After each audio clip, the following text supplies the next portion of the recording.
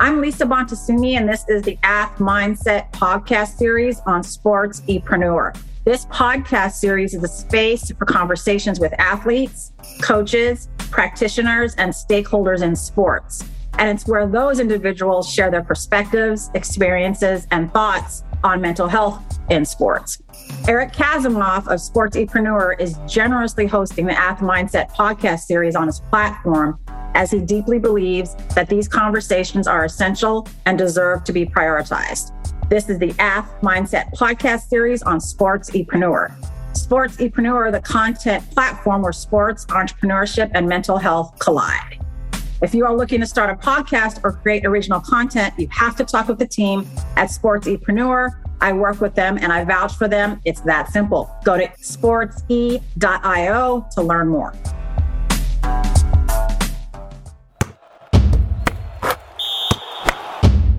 So Myriam, I'm just so glad to be able to talk to you. You have a very interesting story and order of things. And the fact that you're not from the US just lends a different experience to your upbringing around the sport.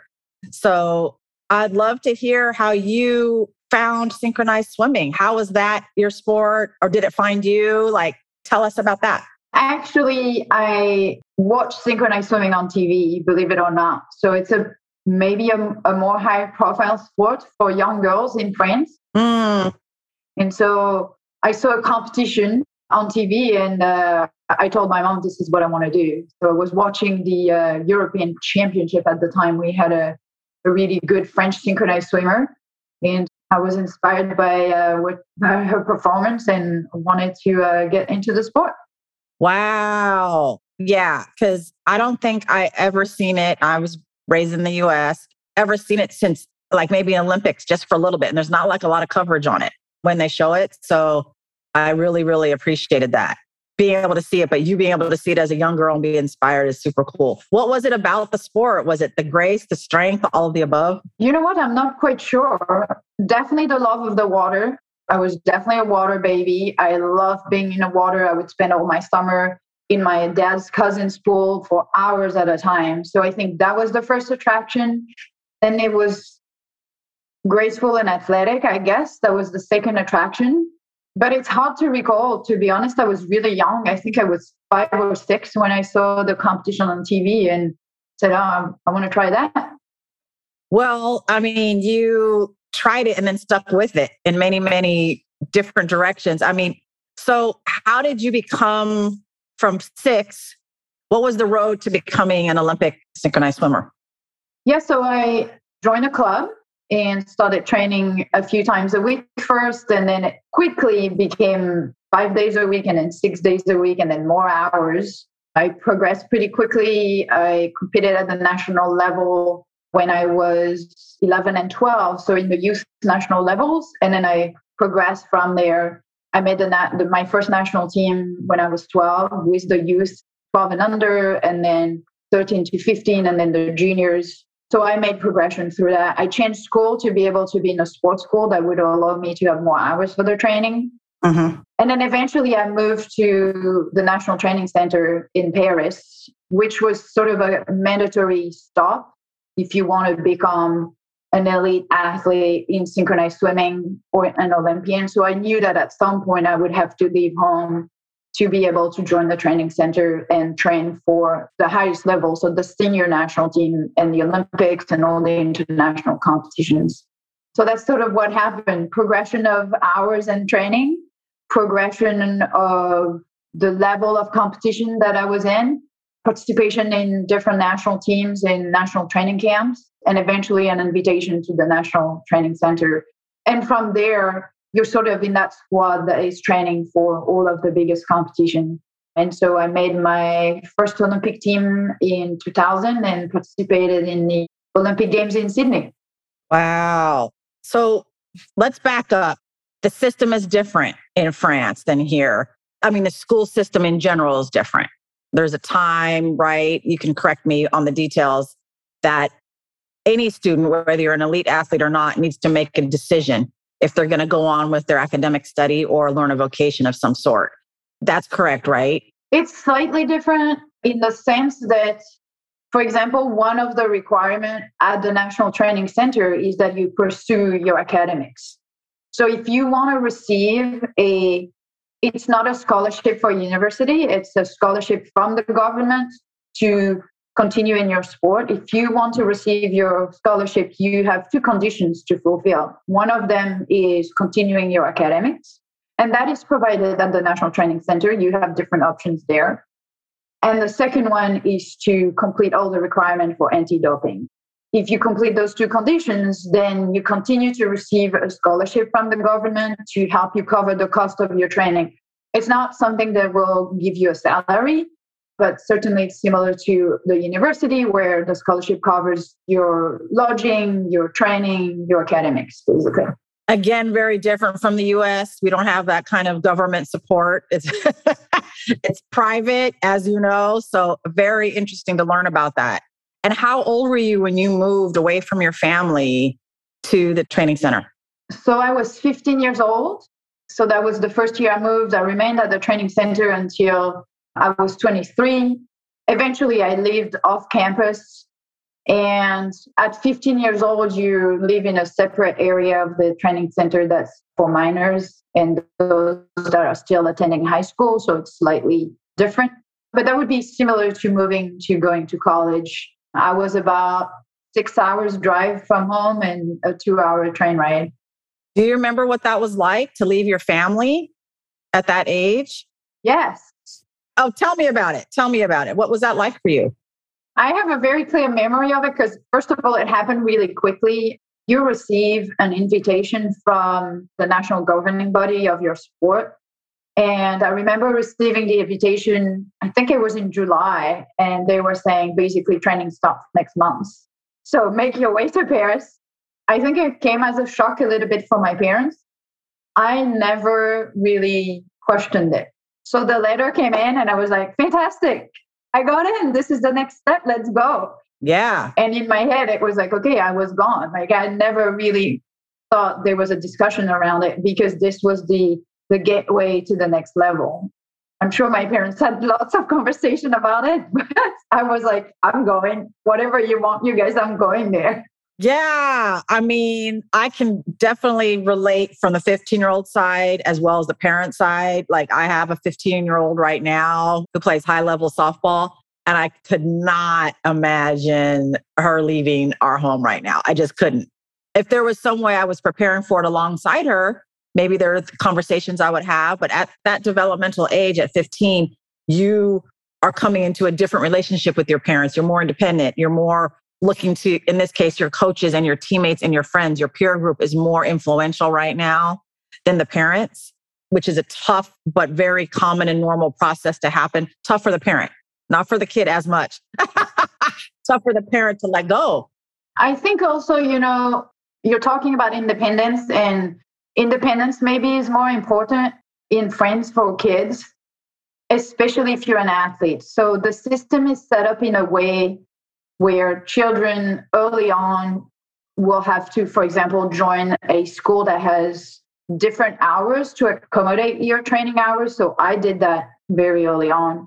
In middle school, I moved to a school that would allow me to finish school at 3:00 instead of 6 to be able to do my training after school. But that also required me to take many different buses and trains and subways to go to the school. So early on, I was used to getting myself around to go to practice. And then a lot of athletes end up leaving their home early on to join perhaps a bigger club. And typically they would be like living either at a boarding school or with a host family. And so I think I was exposed to that. We had another athlete who stayed at my home who was from another town. So I think the fact of leaving your house was more common perhaps than what we see here, and definitely more talked about. Like I saw her, we would take her to the train on Friday night and pick her up on Sunday. And so I knew what it was like to live somewhere else. Wow. Again, that's so cool to learn about and know that the systems are very different and that the independence has happened so early. Just thinking it from like a psychological point of view. I mean, you only know what you know.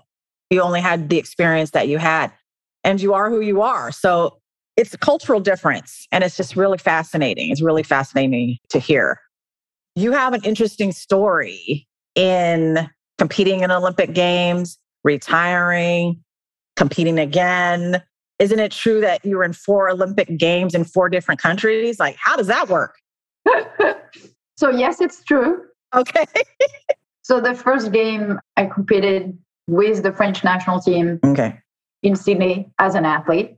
And how old were you then? I was 20 years old. Okay.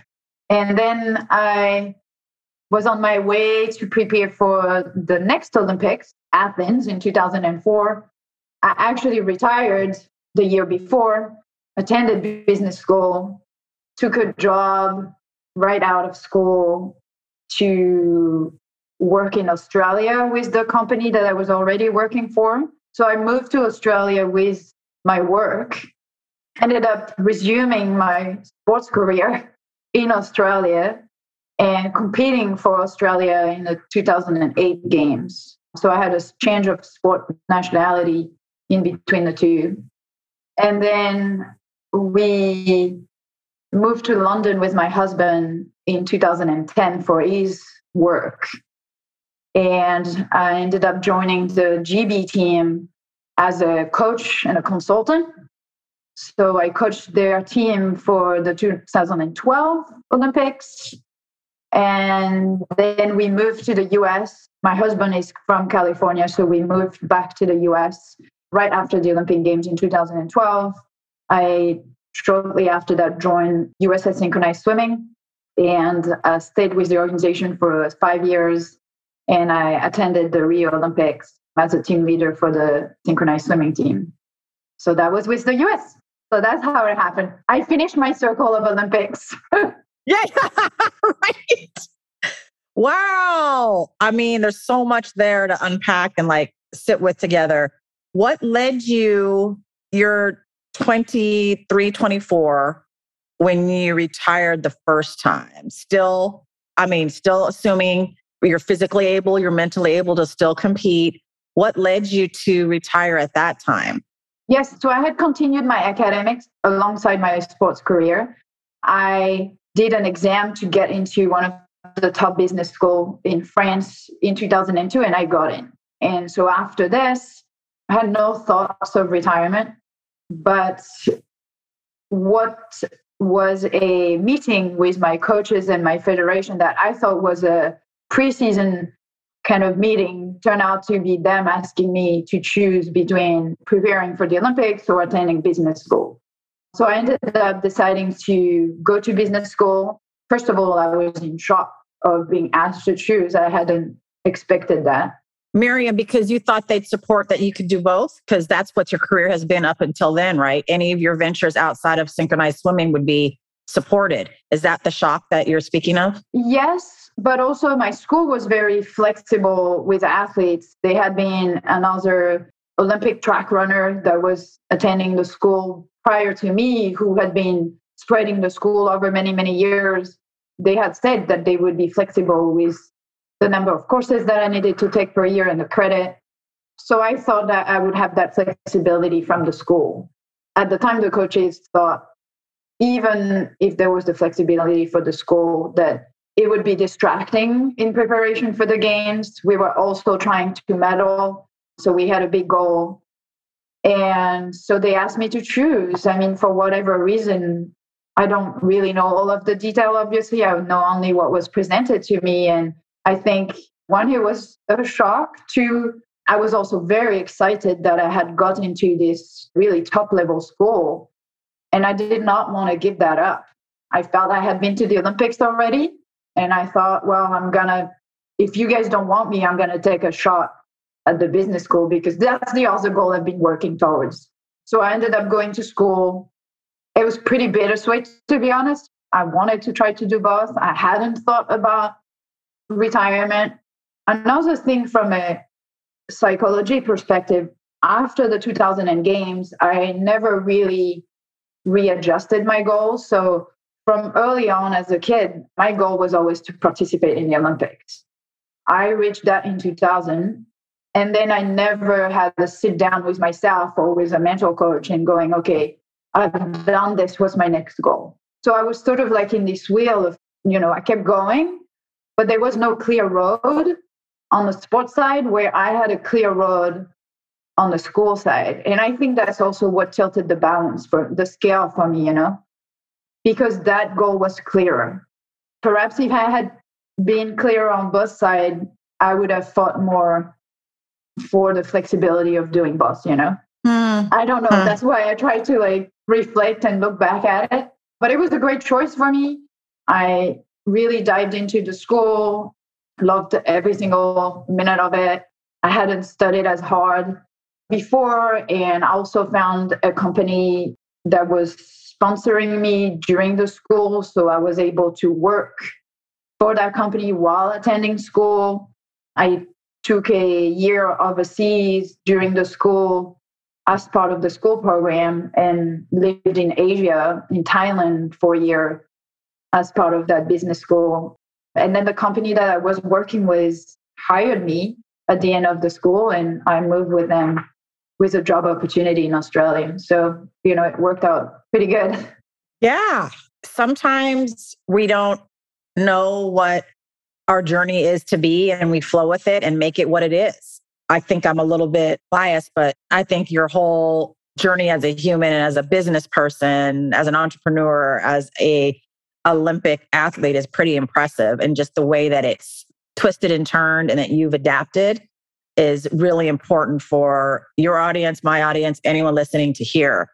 We've had some communication around athlete identity and athletes transitioning from retirement, out of retirement, back into the sport potentially, like in your situation. And that a lot of times athletes don't, first of all, I think feel they can take the space or know how to take the space to think about their lives alongside their identity as an athlete and definitely after the sport.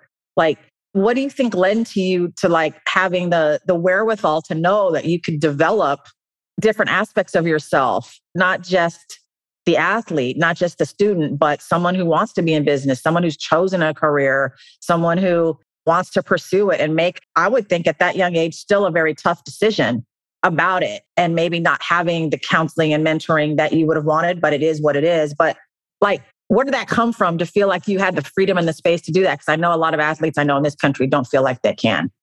Yeah, I think I was always very focused on my academics. That's the first one.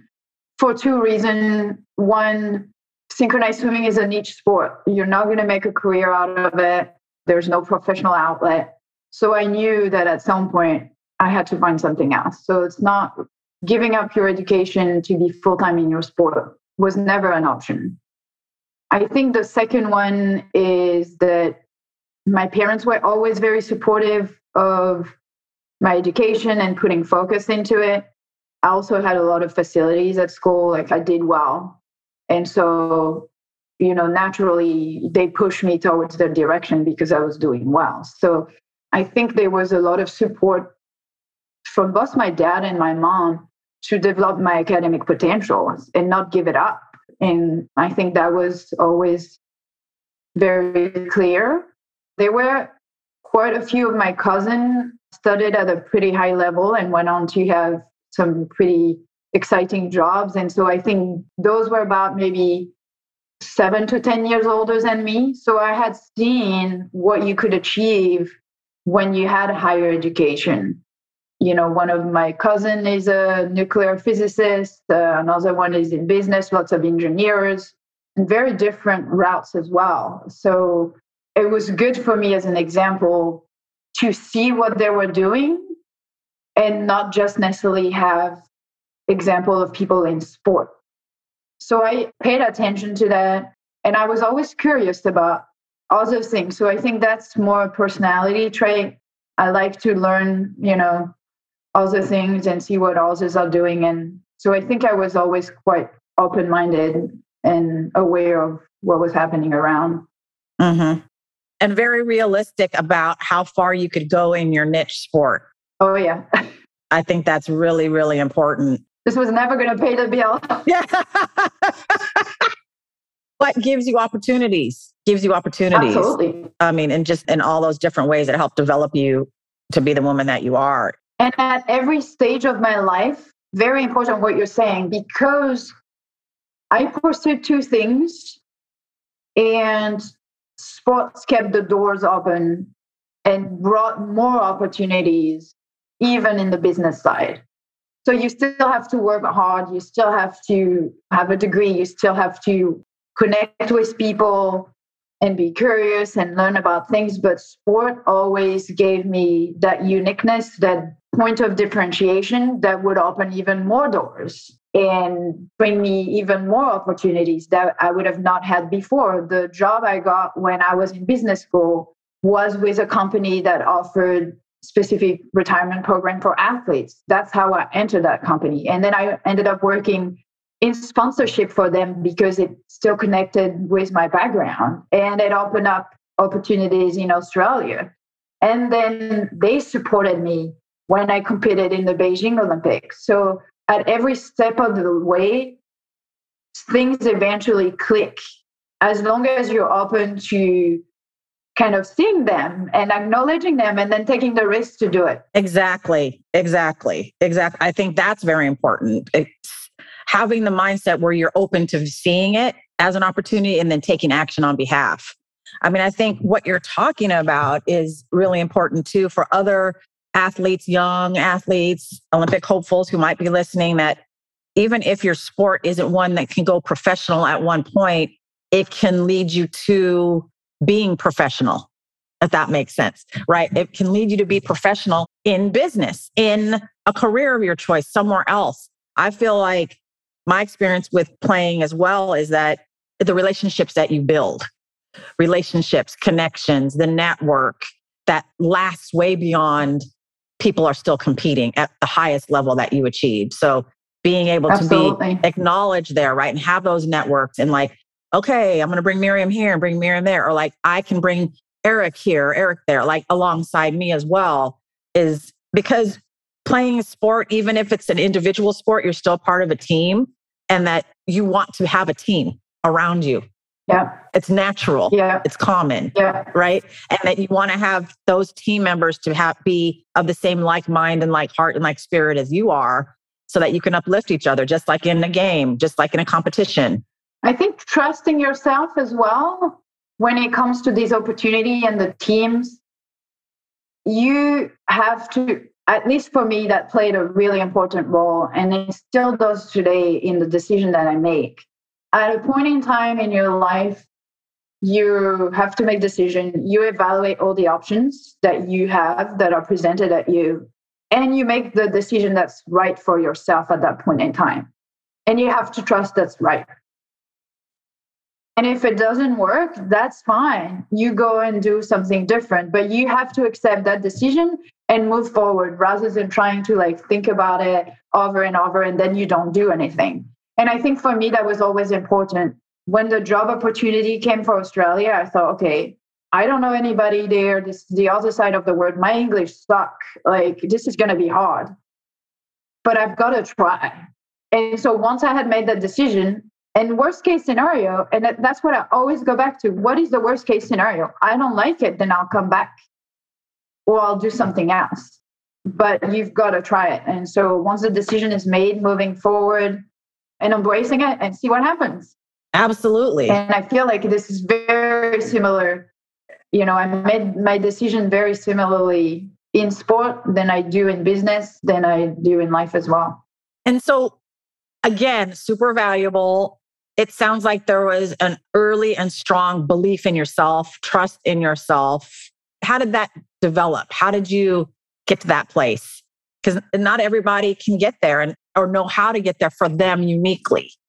What is it that brought you to that place to really trust yourself to try something that could, to the next person, be too risky? That's a really good question. And I wonder if it goes back to very early on.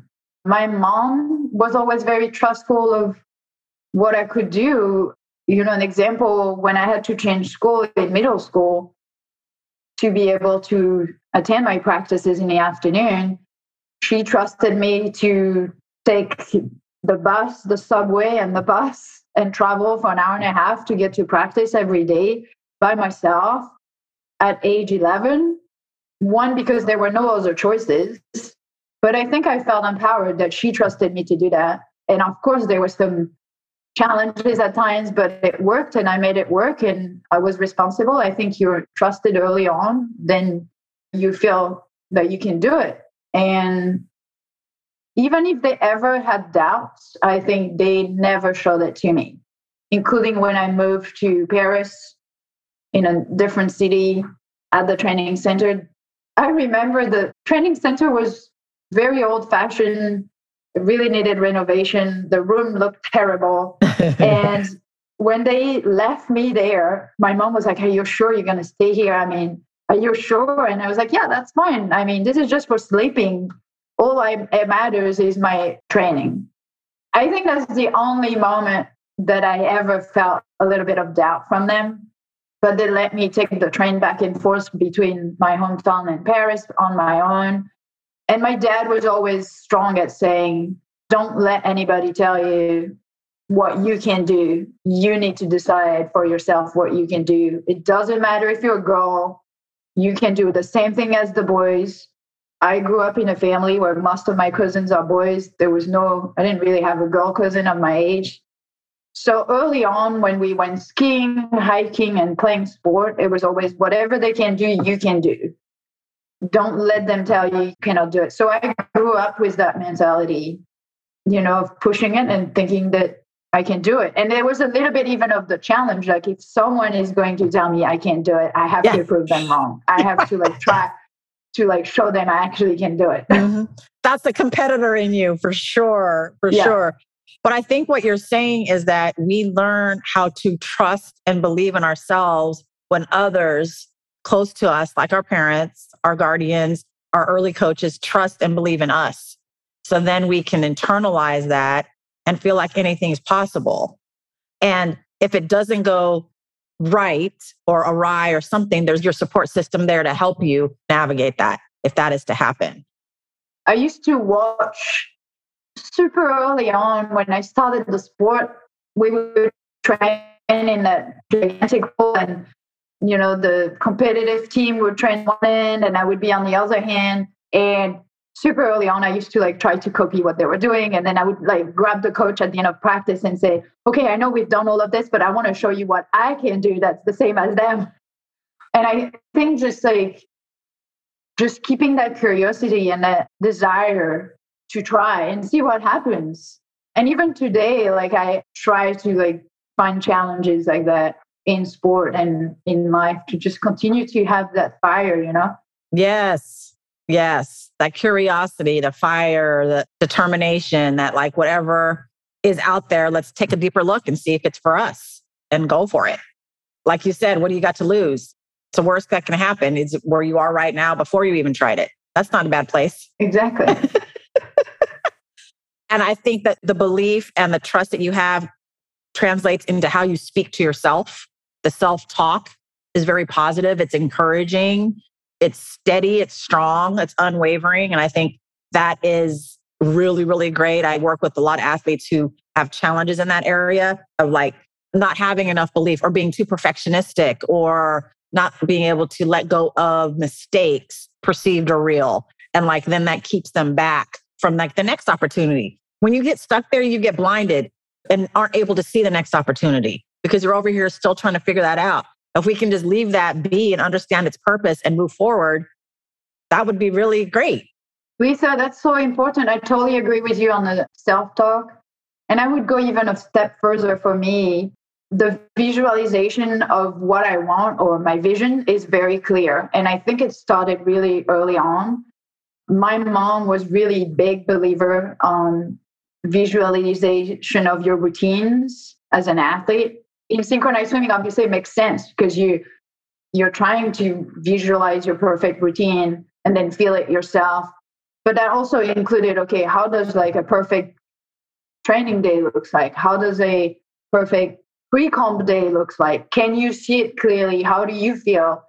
So we did a lot of exercise on that early on, and I think I've kept that pretty clearly.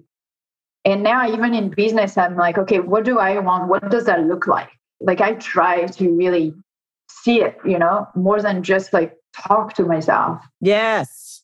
Both and for sure. That's a powerful tool. Yeah. Totally. It's so beneficial. Not just in sport, but in life, in business. Where did your mom learn to like see the value in that? Where did she learn that? I don't know. It's a good point. Huh. It's great. She's generally pretty nervous. So I wonder if like was her way to like, she wanted to be prepared always. We had to be prepared. And so very early on, I had to like pack my stuff the day before, make sure everything was in it, have a packing list, have a plan. We sat down every year and she was like, okay, what are your goals for this year? Let's write it down. What are your sports goals? What do you want to do with school? That's awesome. So we had a lot of just planning down. I don't know that she did it for herself, but she actually made sure it was done for me. Uh-huh. That's the usual scenario for a parent for sure. And I don't think you need to be, well, maybe. I think being a parent, there's a natural level of anxiety that's always there, whether it's manifest in nervousness or like wanting to be planful so that she can feel good about how she cares for you. My daughter's the same way. She lays out her her uniform or her training uniform or game, whatever it is, the night before. We have our packing list. She's meditating. She's thinking it through. What are her goals for that particular game? Even if it's in a series of tournament, then do we reassess? And then is the next game different set of goals? But that's because I learned that in my career. That's not because I had someone telling me that, then I can then just tell my daughter. So I'm always curious as to where that comes from, because everybody has a different path to get to that knowledge base or that understanding of themselves and self-awareness. Then they can pass it on to either their players as a coach or their kids or as a parent or whatever. And I think it's always fascinating for me the way I think, like where that comes from. But she had 5 siblings. Her dad died very early on and her mom wasn't very present. So she was the one who kind of was the head of the family and taking care of a lot of people. Was she the oldest? She was the oldest. And I think early on that required a lot of organization. For sure. So again, like going back even further in her life about where those skills were developed for her, in this case, for survival. Yep. To keep the family together in adversity, right? To figure out what works for you to make your life feel satisfying, accomplished, and productive and survival. So that's a great story. I think that happens a lot for the older kid. If there's some kind of turmoil or grief or tragedy that happens, they step up into that hierarchy of the parent. Unfortunately, I think some childhood is lost, but I think that there's a way that they have to step up to like keep the family together and healthy. And that's a great story. Thank you for sharing that. Mom, she sounds awesome. Tell me about Athlete Soul and what you're doing with that work.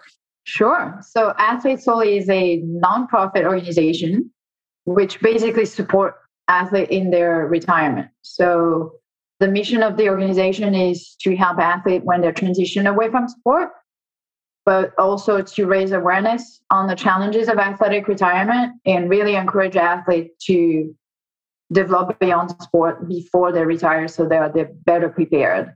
So the things that we do are around education, awareness, individual and group coaching for athletes in the process of retirement. And then there's a lot of networking and community building between former athletes and athletes. Lots of different tools and services that we have available to help athletes from all sports, from any level, whether it's high school, college, pros, and help them thrive in their next life and accelerate that transition or make it easier.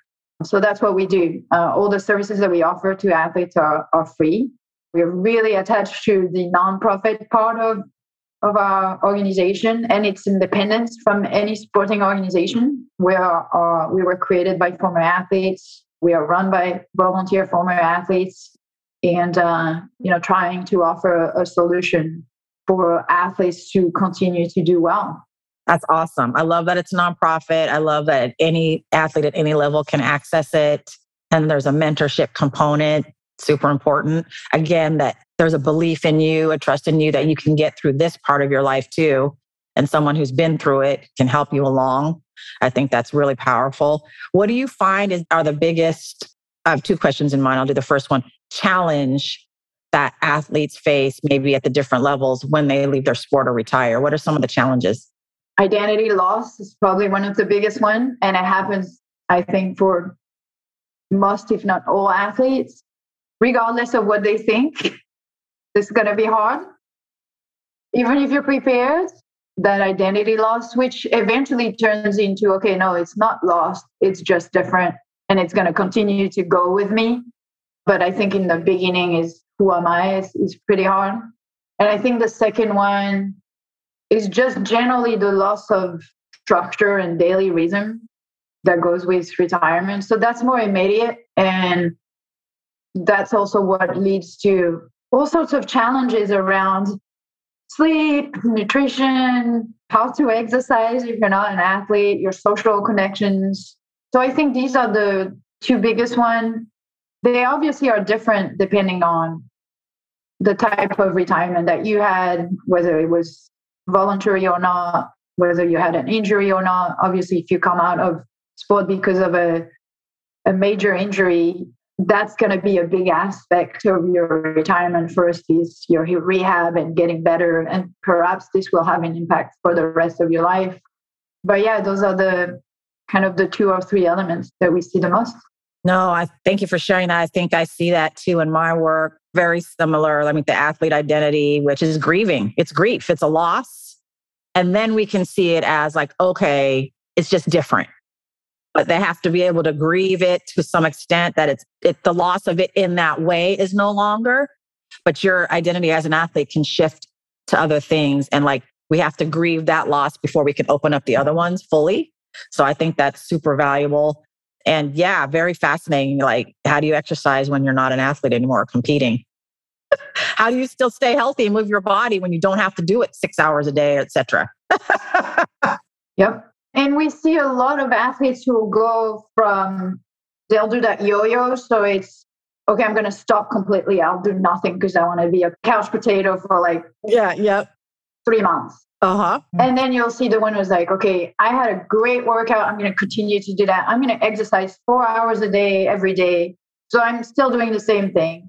Or then I hate it. So then I go do nothing. And it goes back and forth, because if you do nothing, you're not going to feel great. So I think for a few years after retirement, there's definitely an adjustment to be made. Yeah, they're trying to find themselves again, right? And have a new relationship with their bodies and like how it feels to fuel this body now, how it feels to move this body, and to normalize that process that you might go through a yo-yo, and like you've been training all along, you want to be a couch potato, but then that doesn't feel right. So like just trusting again and believing that you'll find what's right for you at that time. Absolutely.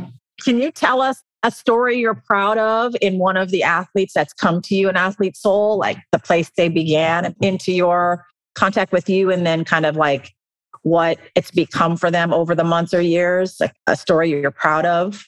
So the one that are in transition away from sport, what we've seen the most is just them trusting the decision that they had maybe already made, but they were not confident to take the step towards that. So they would have an idea for a job, but they were in another job, and they were not getting serious about what they really wanted to do. And I think just working with a coach, it just makes you move forward and helps you go for it, keeps you accountable, and you'll be able to do that. So I think that's one piece. We've had a lot of current athletes interning with Athlete Soul, and now we're starting a program for current athletes on how they can start developing beyond sport and start preparing. And we've had some great stories. Just their confidence level is so much higher because they feel now that they can express themselves outside of the confines of their sport, even if it's helping us like work on the social media of the organization or lead a summit or they feel like, okay, I can do this. If I can do this, I can do any other task outside of my sport. So I think for them, it really, the changes in the confidence level, I feel, and understanding that their self-worth is not them as an athlete, and they have a lot more to offer. That's what we've observed too.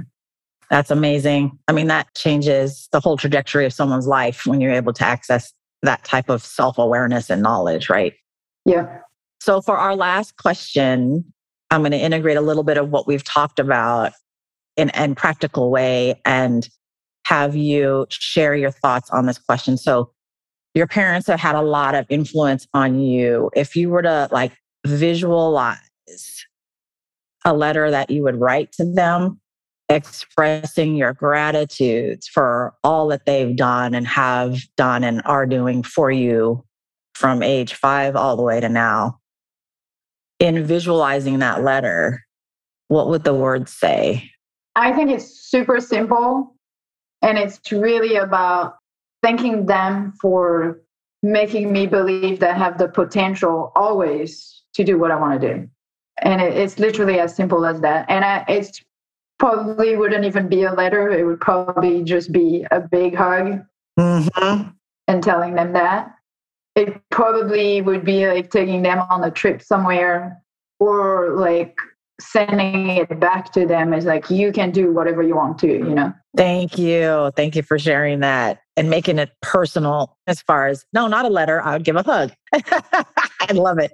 And being able to give back to them what they've given to you. And you're giving back to the athlete community as well, which is amazing with Athlete Soul. I look forward to more conversations with you over time and following your work and supporting in any way I can. It's just been my pleasure to have the opportunity to speak with you today, Myriam. Thank you, Lisa, for having me. And great question. I think we really got in the deep of some really interesting things. I love what you're doing and your work with athletes. It's so important. So thank you for having me too. Thank you. One of my favorite things about our Sportsepreneur content platform is the opportunity to chat with amazing people in and around the world of sports. We hope you enjoyed the conversation. If you want to connect more, hit us up on Instagram at Sportsepreneur. Thank you for listening to this CADSource production, the Sportsepreneur podcast, the podcast where sports and entrepreneurship collide.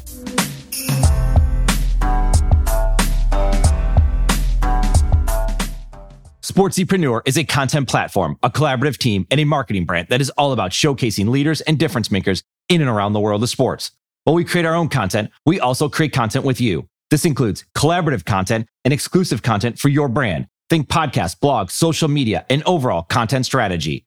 Our sports content marketing team is specifically niche for those in the sports industry. That includes sports businesses, athletes, managers, coaches, trainers, entrepreneurs, and business leaders in the sports market. The bottom line is we want to help with your sports-related brand, your content marketing, and your story. Connect with us on Instagram at Sportsepreneur or find us online at sportsepreneur.com. Sportsepreneur, the content platform where sports and entrepreneurship collide.